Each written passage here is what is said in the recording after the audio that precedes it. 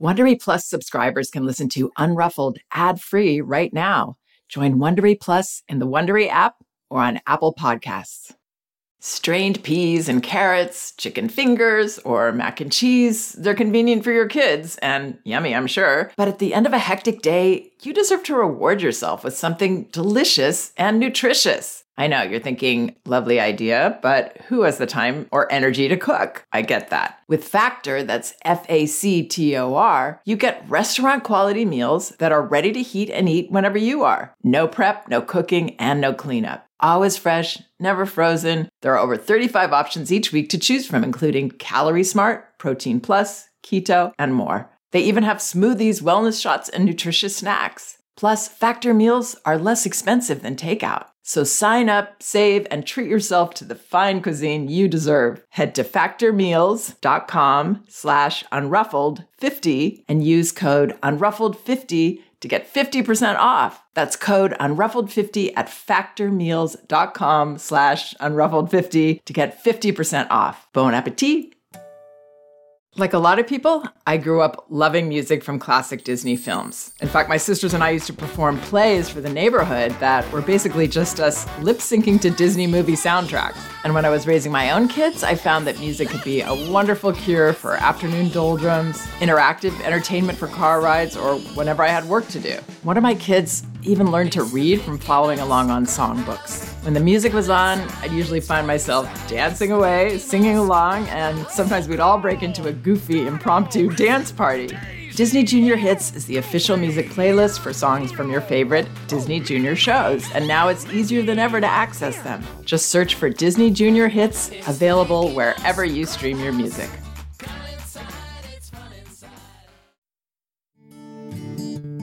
Hi, this is Janet Lansbury. Welcome to Unruffled. Today I'm hosting infant mental health and infant-parent relationship expert, Dr. Angela Fisher-Solomon. Angela is also a fellow RIE associate and now serves on their board after serving a long tenure at the nonprofit 0 to 3. Dr. Fisher-Solomon has worked on national projects, on home visiting, family childcare, early Head Start, and more. Today we'll be discussing what infant mental health really means. It might not be what you think. So what is it? What is it not? Why is it important? And what can we do to nurture it? Which includes understanding secure attachment, stimulation, infant emotions, and a lot more. I'm really looking forward to this. Hi, Angela. Welcome to Unruffled. Good afternoon, Janet. Thank you so much for having me. It is such an honor to be able to, sit and chat with you on one of my favorite topics. Well, the honor is completely mine. Let me tell you, so thrilled to be able to share your wisdom and many years of experience with my listeners. So thank you for taking the time to be here. Like you said, I love this topic. It's one that isn't a part of the conversation in parenting as much as a lot of other topics. Why do you think that is? Do you have any thoughts about that? I think families and particularly parents often, they shy away from the terms infant mental health because people often think about mental health as, oh my goodness, if you say infant mental health, does that mean that something is quote unquote wrong with my baby? And it does not mean that at all.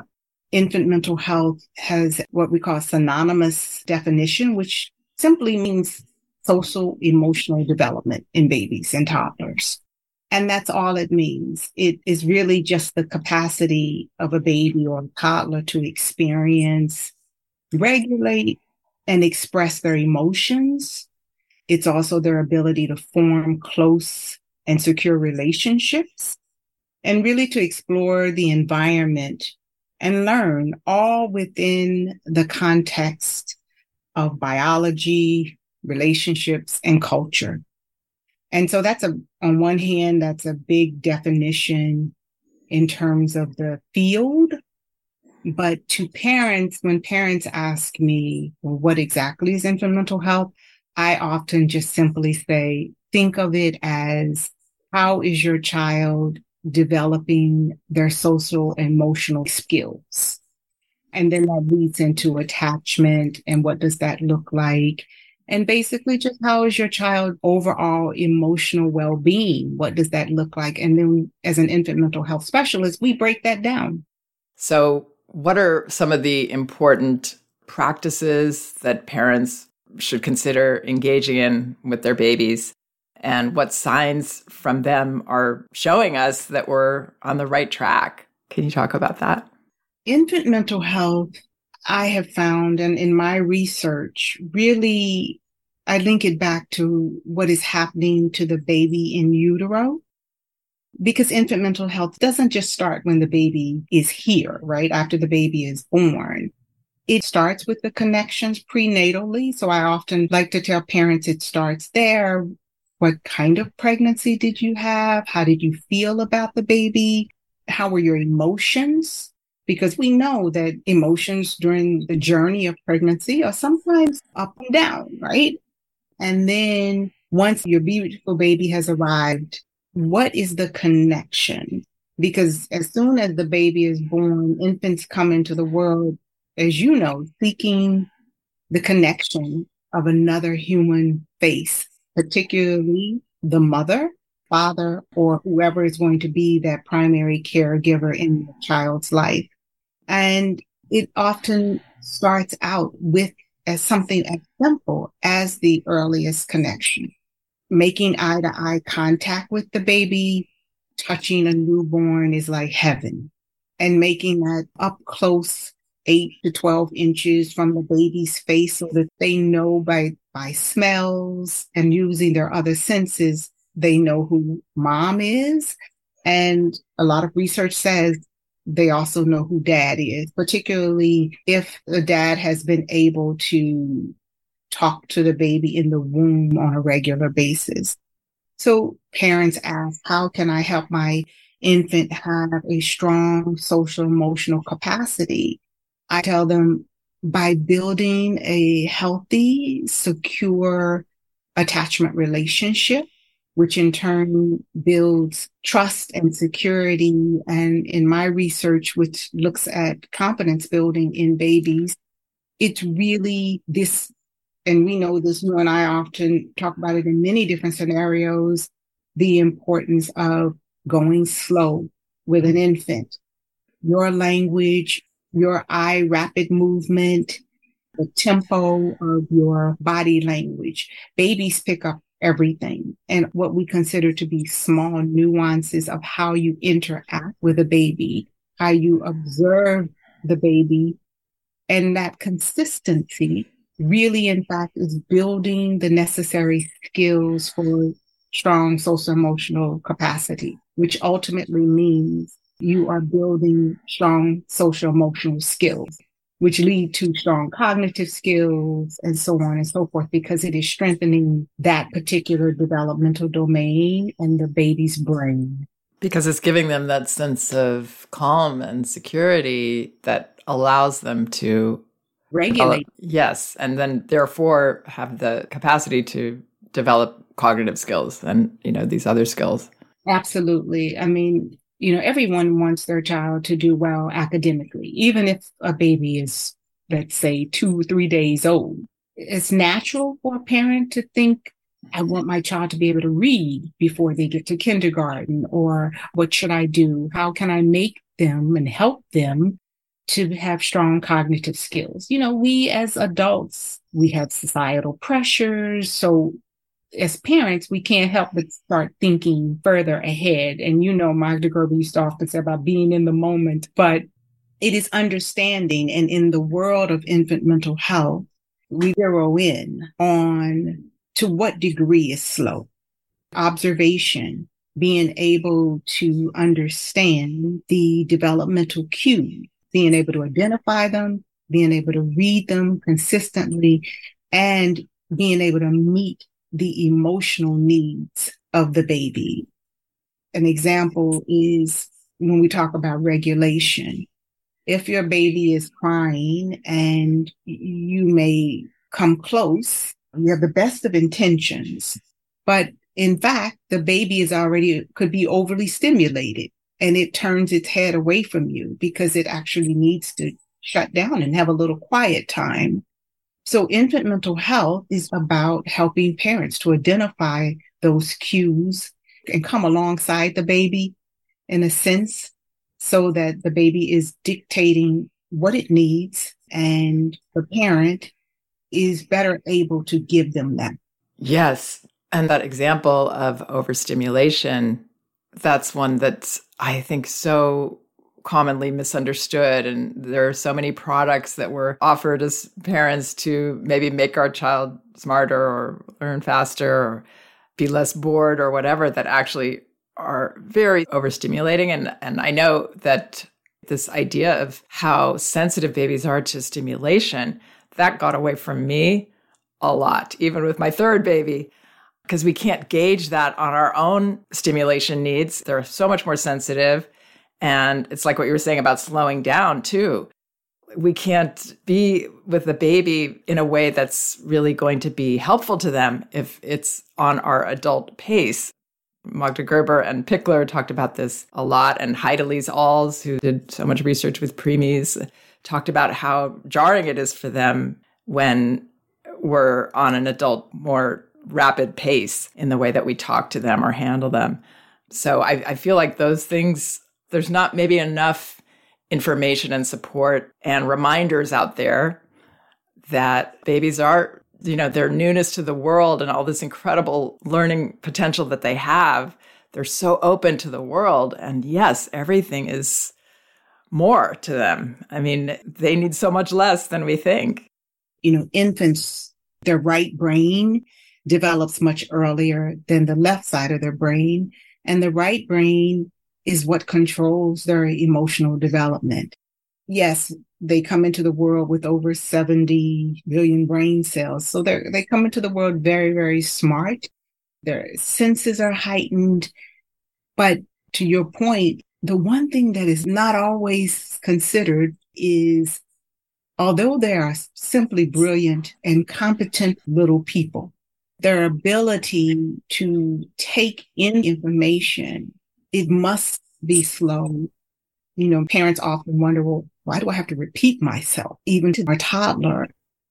I explain to them because it takes them probably around the third time, sometimes the fourth time, for it to register.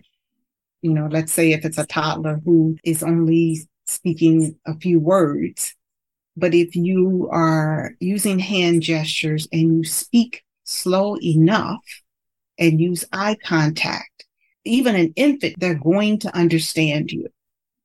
And I've had parents challenge me that there's no way my 4-month-old can understand me. And I give them little experiments. Yes, watch. You speak to the baby in a certain way. And then I begin to show the parent, look at her eyes, look at her hands starting to open and close. Her breathing is increasing. She knows I'm explaining something. Parents sometimes think that they're just little nuances, but they in fact have great meaning. Yes, that's what I say to parents too, because I often get that, oh, what's the point? And they can't understand. And I, suggest try it.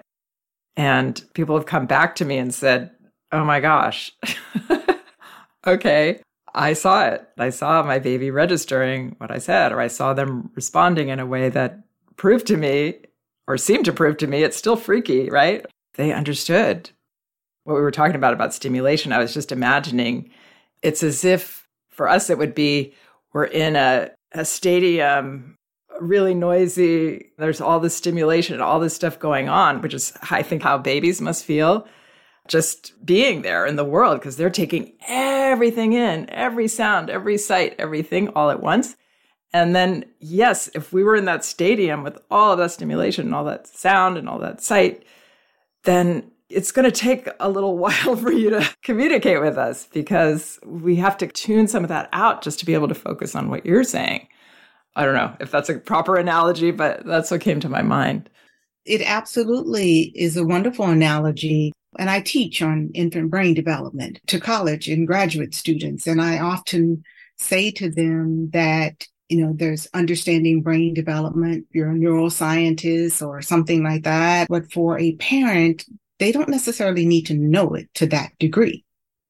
they need to know how a baby's brain works, in that a baby's brain literally depends on the social interaction in order for the right side of that brain to flourish and for the neurons and the connections to get strong enough, and to understand, to your point, that quieter environment, it gives the baby the opportunity to regulate itself.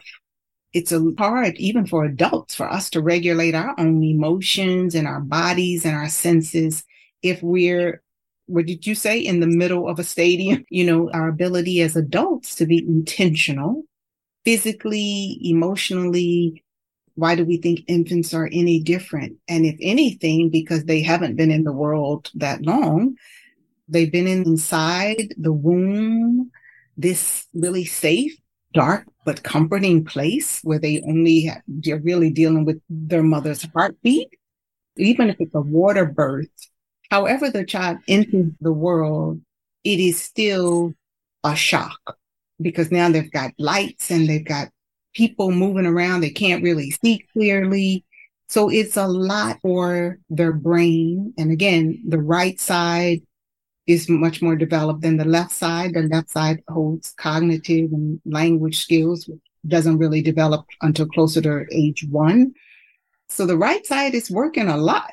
And babies need consistent but quieter sounds to begin to allow them to kind of regulate and get their own body rhythms. And we talk about, from Magda, telling a baby what you're going to do before you do it, and pausing and waiting. All of those practices really help babies. It gives them time. And parents often find that if you give your baby that time and that consistency, and you're going slowly, you literally are helping them to build their social emotional capacity. Because as they grow, everything is going to start to increase, right? And become a little bit faster. There's such a big difference between an infant, a toddler, and then a preschooler who's running around and jumping and going from one thing to the next, because they have the capacity to do that. Between age 4 and 5, he can sit and listen to a preschool teacher, or the things where when you need them to wait. Well, when you go slow in the beginning, and you've been building their social emotional development, aka their mental health, they are better able to regulate their bodies. And typically it affects their sleep schedule, their sleep cycles, their feeding cycles, and their play cycles with their loving parents. Yes. I wanted to ask you about something, because when you brought it up, I got a little feeling of, uh-oh. And I'm sure other parents worry about this. You talked about how our feelings around our pregnancy, and of course, we all know, and some of us have experienced postpartum depression, or that, anxiety as a new parent, or just after the birth of a baby.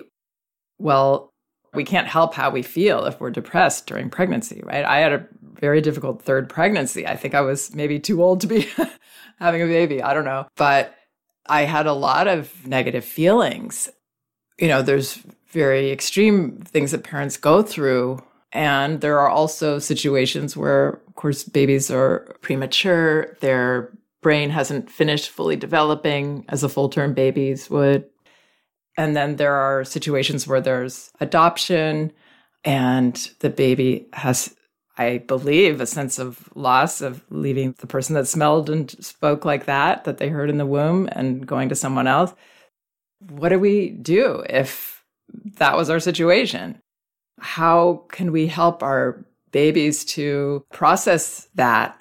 Is it just being even more sensitive the way you're talking about? Or can we expect certain things from them that we might not expect from a full-term baby where everybody was emotionally healthy all through it?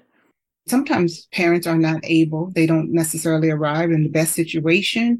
Or to your point, if in this case, let's say if it's a mother going through postpartum, and she may not have the capacity to give her child the nurturing that it needs. That's why this field is so critically important, because a mom or a family needs support.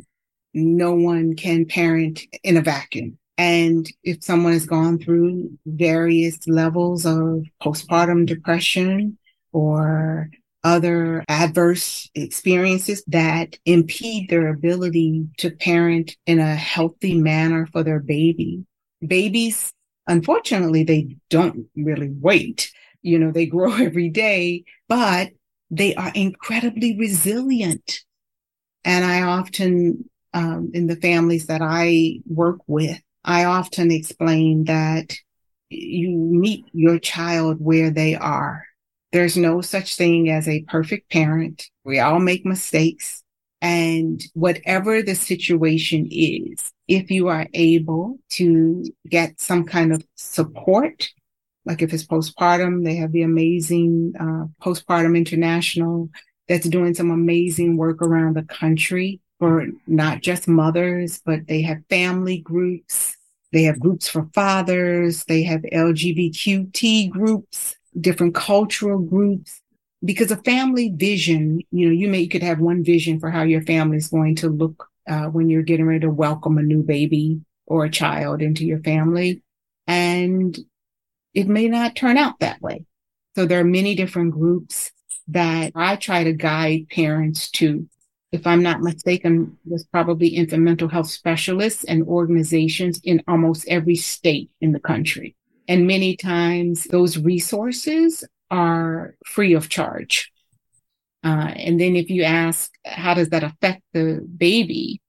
You can only hope that there could be someone there, even if it can't be the mother or the father, that it could be someone who could still give that infant a nurturing experience until the parent is ready. And when the parent is ready to create the bond, it's still going to continue to have a major effect on the child's life. If it can be in utero, if it can be from day one, that's fantastic. But it might not be until age 3. I tell parents, you do the best that you can. And if you're trying to strive to get better, then a child's brain is incredibly resilient and flexible. So it is not to think that just because there's extenuating circumstances that is my baby just lost if I can't provide this slow, nurturing, comforting. No, I would encourage parents to try to get support and resources. And in the world of infant mental health, we have something called prevention and promotion, because of course, if we can help offset some of those challenges, it's going to be better for the baby and it's going to be better for the parenting journey. So earlier is always helpful, not always possible, but wherever you get the help at whatever time, it's about the health and well-being of both the adult, or the caregiver, and the baby. I have great memories of Easter with my family. There were elaborate festive meals, coloring eggs, baskets of goodies nestled in that green plastic grass, elaborate hunts for treats, stuffed animals, and plastic eggs filled with little surprises. It was great fun and a great deal of work, especially for my mother. And inevitably, we'd forget something crucial or we'd have unexpected guests. These days, DoorDash has you covered. DoorDash has everything you need for Easter all in one app. Brunch or dinner groceries, flowers, basket making materials, eggs, of course, food coloring, basically everything you need for a fantastic Easter, all delivered right to your door. Use code UNRUFFLED to get 50% off up to $10 when you spend $15 or more on your next convenience, grocery, or retail order on DoorDash. That's promo code UNRUFFLED. Order using DoorDash today. Terms apply. By now, you know Ritual is a vitamin brand my family actually uses and trusts. We have for years. Most women have nutritional gaps in our diets. For instance, 97% of women ages 19 to 50 don't get enough vitamin D. I used to be in that group. Not anymore. Ritual's Essential for Women 18 Plus multivitamin has made all the difference. Ritual multivitamins are soy and gluten-free, vegan-friendly, and made with high-quality, traceable ingredients and no shady additives. With Ritual, you know what you're putting in your body. It's right there on the label. And if you like to do your own research, you can visit their website and find out how the ingredients are sourced, where, and why they're important. That's transparency. So when it comes to your vitamins, no more shady business. Ritual's Essential for Women 18 Plus is a multivitamin you can actually trust. Get 25% off your first month for a limited time at ritual.com/respect. Start Ritual or add Essential for Women 18 Plus to your subscription today. That's ritual.com/respect for 25% off. So let's say in my situation where I had a lot of dark moods during the pregnancy, but then once I had my baby, I actually felt really guilty about the dark moods because he was just so vulnerable and adorable. And, there was no way I was not going to love him. He had a lot of crying, whatever that was, colic. I don't know if it was his digestive system, not during the day, but in the night. He would have lots and lots of crying, and I tried a lot of things, the chiropractor, my diet, all of these things. But I sometimes wonder do babies express those feelings that they absorbed from us in the womb, or maybe in the early days after birth, if we're depressed? Like, are there different ways that babies express that and process it out of their system with us? Or is that just as variable as, all the different types of children there are with their different capacities? Or are there some themes, an adoption situation maybe, where they had that loss and now they're in this really positive situation though? Is there anything that looks like that we could look out for? Or is it just very individual for each child? I get asked that question a lot. And one of the reasons I chose developmental psychology is because my outlook on babies, it's from a scientific perspective, yes, but it's also from a holistic and a spiritual perspective. Babies do because of genetic makeup, right? And stress that's internalized and different hormones that we absorb in our bodies. And so does that get passed to our babies in the womb? Or if it's an adopted baby, is that baby coming with a genetic pattern for its emotional framework? In a sense, yes. The science has shown that. Babies do come, in a sense, with a genetic blueprint. And that's under the realm of biology, right? But then there's nurture. And the research shows nurture, which is, again, giving your baby the support it needs once you're able to identify, some of the issues, is stronger. And so let's say with you, your son may have had these issues, or if it's an adoptive child, they're going to have some residuals because they had a birth mother at some point. But what I tell parents again is that the power of love is at the core and the center of babies. I know it sounds simple on one hand, but it does have the ability for recovery. If you're the birth parent, if you have sad feelings that heighten your level of cortisol in your brain and the hormones, the stress hormones, and your baby is born extra irritable, it just seems incredibly tense and it can't seem to regulate. There are steps in infant mental health in identifying what's happening. Why is the baby tense? Is the muscle tone? Is it irritable? So there are different screenings. And once those are identified, then we can come up with a plan to help a parent bring the stress level of the baby down. There's babies who suffered, let's say, with alcohol syndrome, and they recover. It takes work, but they recover and they begin to thrive. So yes, it's an individual's situation for both the adult and the baby, but just because it's not an ideal situation doesn't mean that the baby has to be quote unquote stuck. Does that make sense? It totally does. Yeah. I love that. You brought up cortisol. What should parents know about cortisol? I know there's a lot of mixed advice put out there around if your baby cries or if your baby cries for too long or too often, that's a dangerous thing because of the cortisol. What is the science on that? Cortisol it's a stress hormone. We have it, it's in our bodies, and it's there for a reason. It's a kind of a measuring stick, and it helps to regulate other functions in our bodies. I agree with you that parents don't quite understand about cortisol and crying in particular. But for babies, crying is healthy. It's a way to express emotions. The challenge is understanding where is it coming from. If all the basic needs have been met, sometimes there's not going to be anything that you can do because the infant is also sometimes trying to regulate itself. However, as a parent, if you feel that, okay, I've done everything and my baby is inconsolable, then I would say call your pediatrician to make sure that there's not anything going on internally. But crying in and of itself, again, once all of the baby's needs have been met, and sometimes parents aren't quite sure as to when should I hold my baby? Should I rock them? Should I do this? Should I do that to keep them from crying? You have to try to help the baby to regulate. And sometimes it's taking your baby's clothes off, warming up your hands. I'm a certified infant massage educator.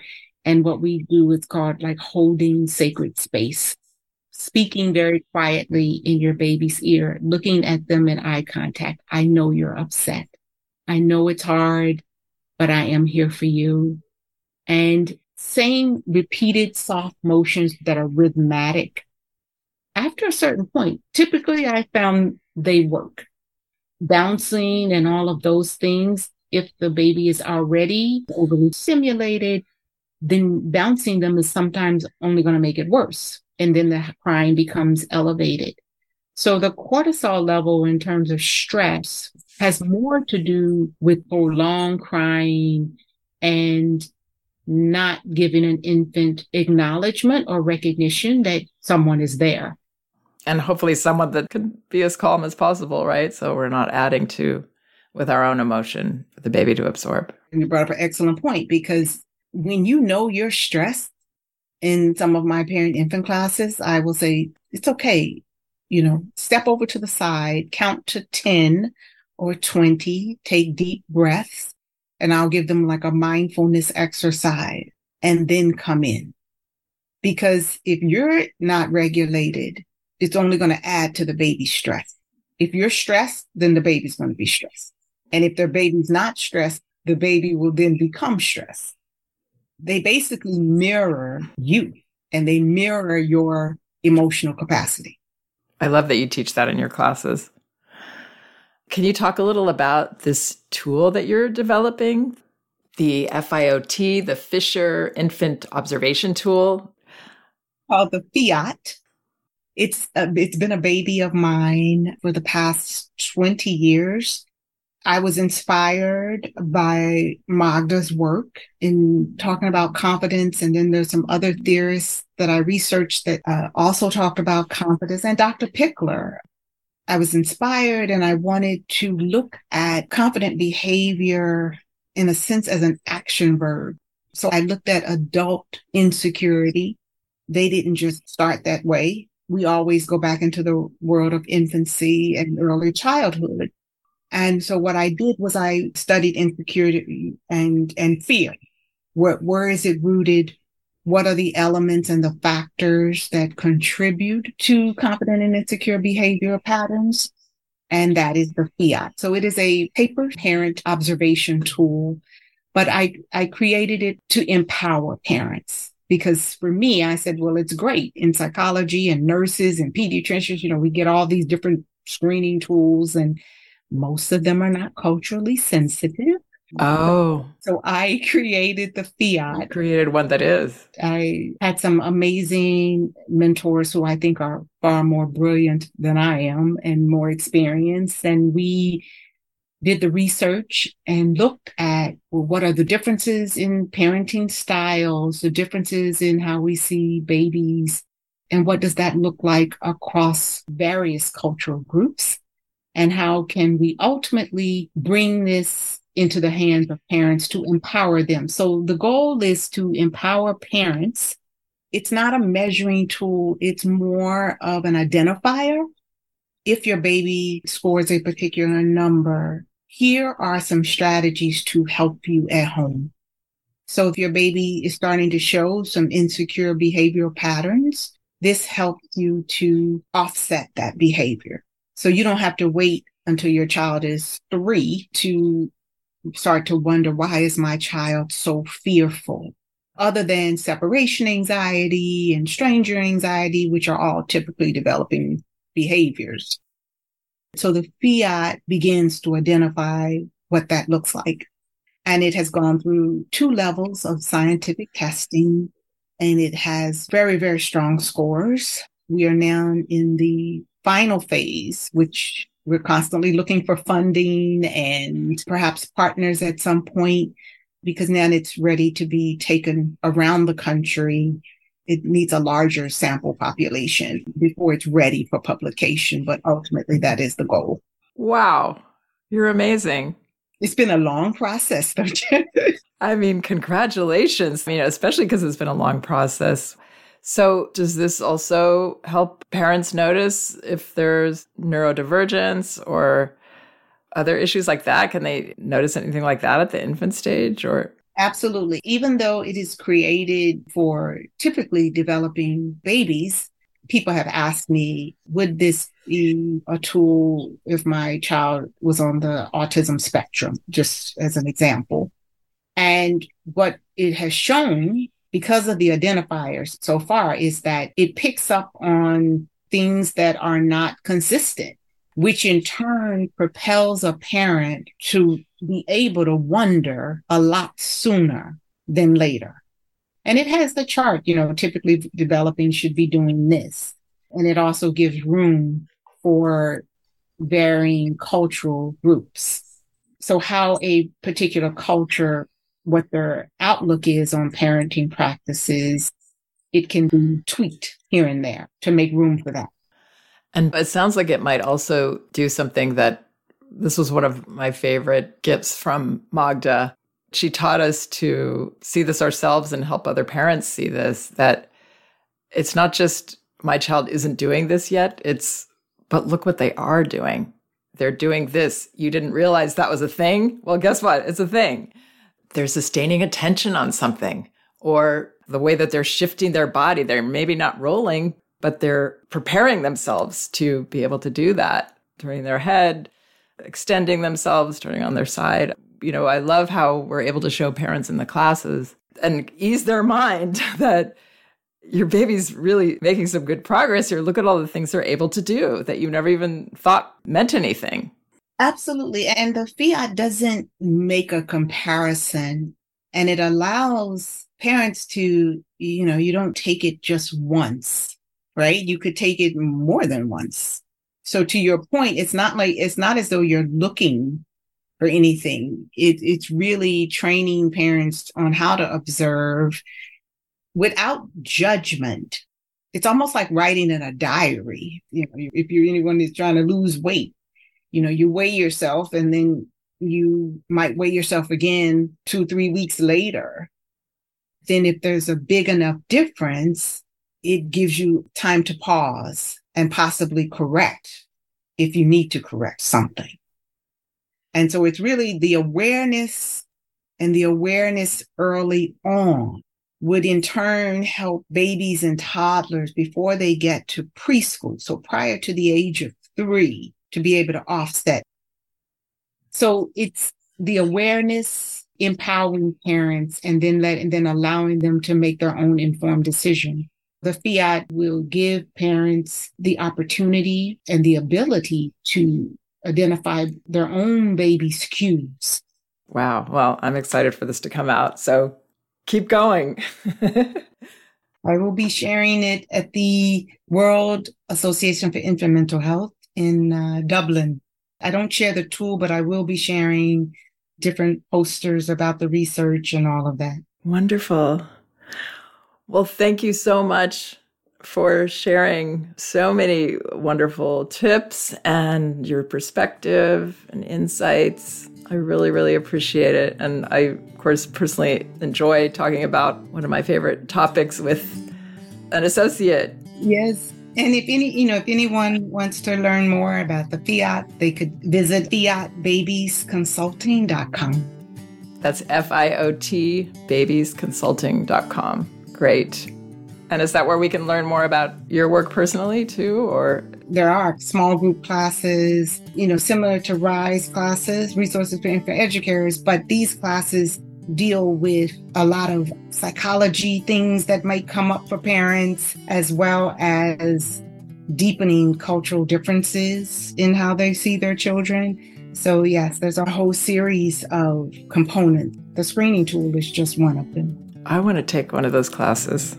Maybe with my grandchild someday. Listen, Janet, when we get to the next level, you would be an honored guest. Wow, thank you. Good luck with all of this. I feel like you're on your way to helping even more parents than you've already helped and more babies, a whole generation. Thank you so much. Thank you. If you like Unruffled, you can listen ad-free right now by joining Wondery Plus in the Wondery app or on Apple Podcasts. Prime members can listen ad-free on Amazon Music. Before you go, tell us about yourself by filling out a short survey at Wondery.com/survey. If you travel, you know when it comes to love. See you soon. Can't wait. The sky is no limit. You know with your Delta Amex card, being oceans apart means meeting in Aruba. And booking a war travel with your card means saving 15% on Delta flights. You know kissing under the bridge of sighs guarantees eternal love. Because you're the long-distance lovebirds. It's why you're a Delta SkyMiles Platinum American Express card member. If you travel, you know. Take off 15 discount not applicable to partner-operated flights or taxes and fees. Terms apply. Visit go.amex/you know.